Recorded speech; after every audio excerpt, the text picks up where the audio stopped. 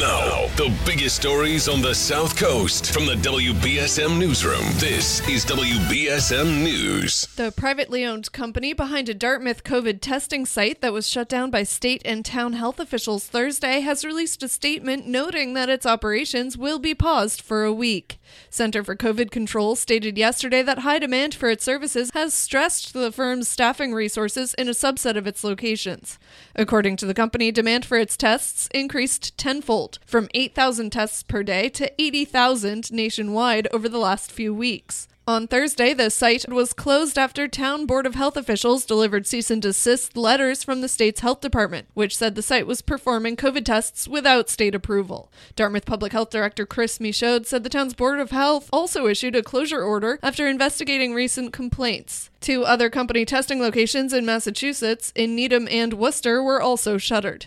The company stated during the week-long pause its staff would undergo additional training and it would ensure compliance with all regulations.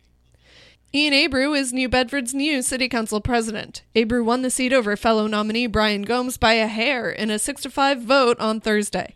It'll be his first time serving as City Council president in his 6-year tenure as councilor at large. The vote took place over a week after the council voted January 3rd to delay the decision due to 3 members being out sick with COVID. Seekonk Police and Massachusetts State Police detectives are investigating a fatal crash Thursday that claimed the life of a 25-year-old Attleboro man. Seekonk Police responded to the area of 372 Central Avenue at around 4 a.m. Thursday for a report of a 2-car collision and found a male victim in the driver's seat of a Nissan Altima. He was declared dead at the scene and later identified as 25-year-old Sean Nguyen of Attleboro. The 16-year-old male driver of the second vehicle, a Honda Accord, was transported to Hasbro Children's Hospital in Rhode Island for treatment of non-life-threatening injuries. In sports, the Bruins host the Nashville Predators tomorrow afternoon following a win against the Philadelphia Flyers in Boston. The Celtics will be looking to extend their winning streak to 3 games later tonight when they visit the Philadelphia 76ers.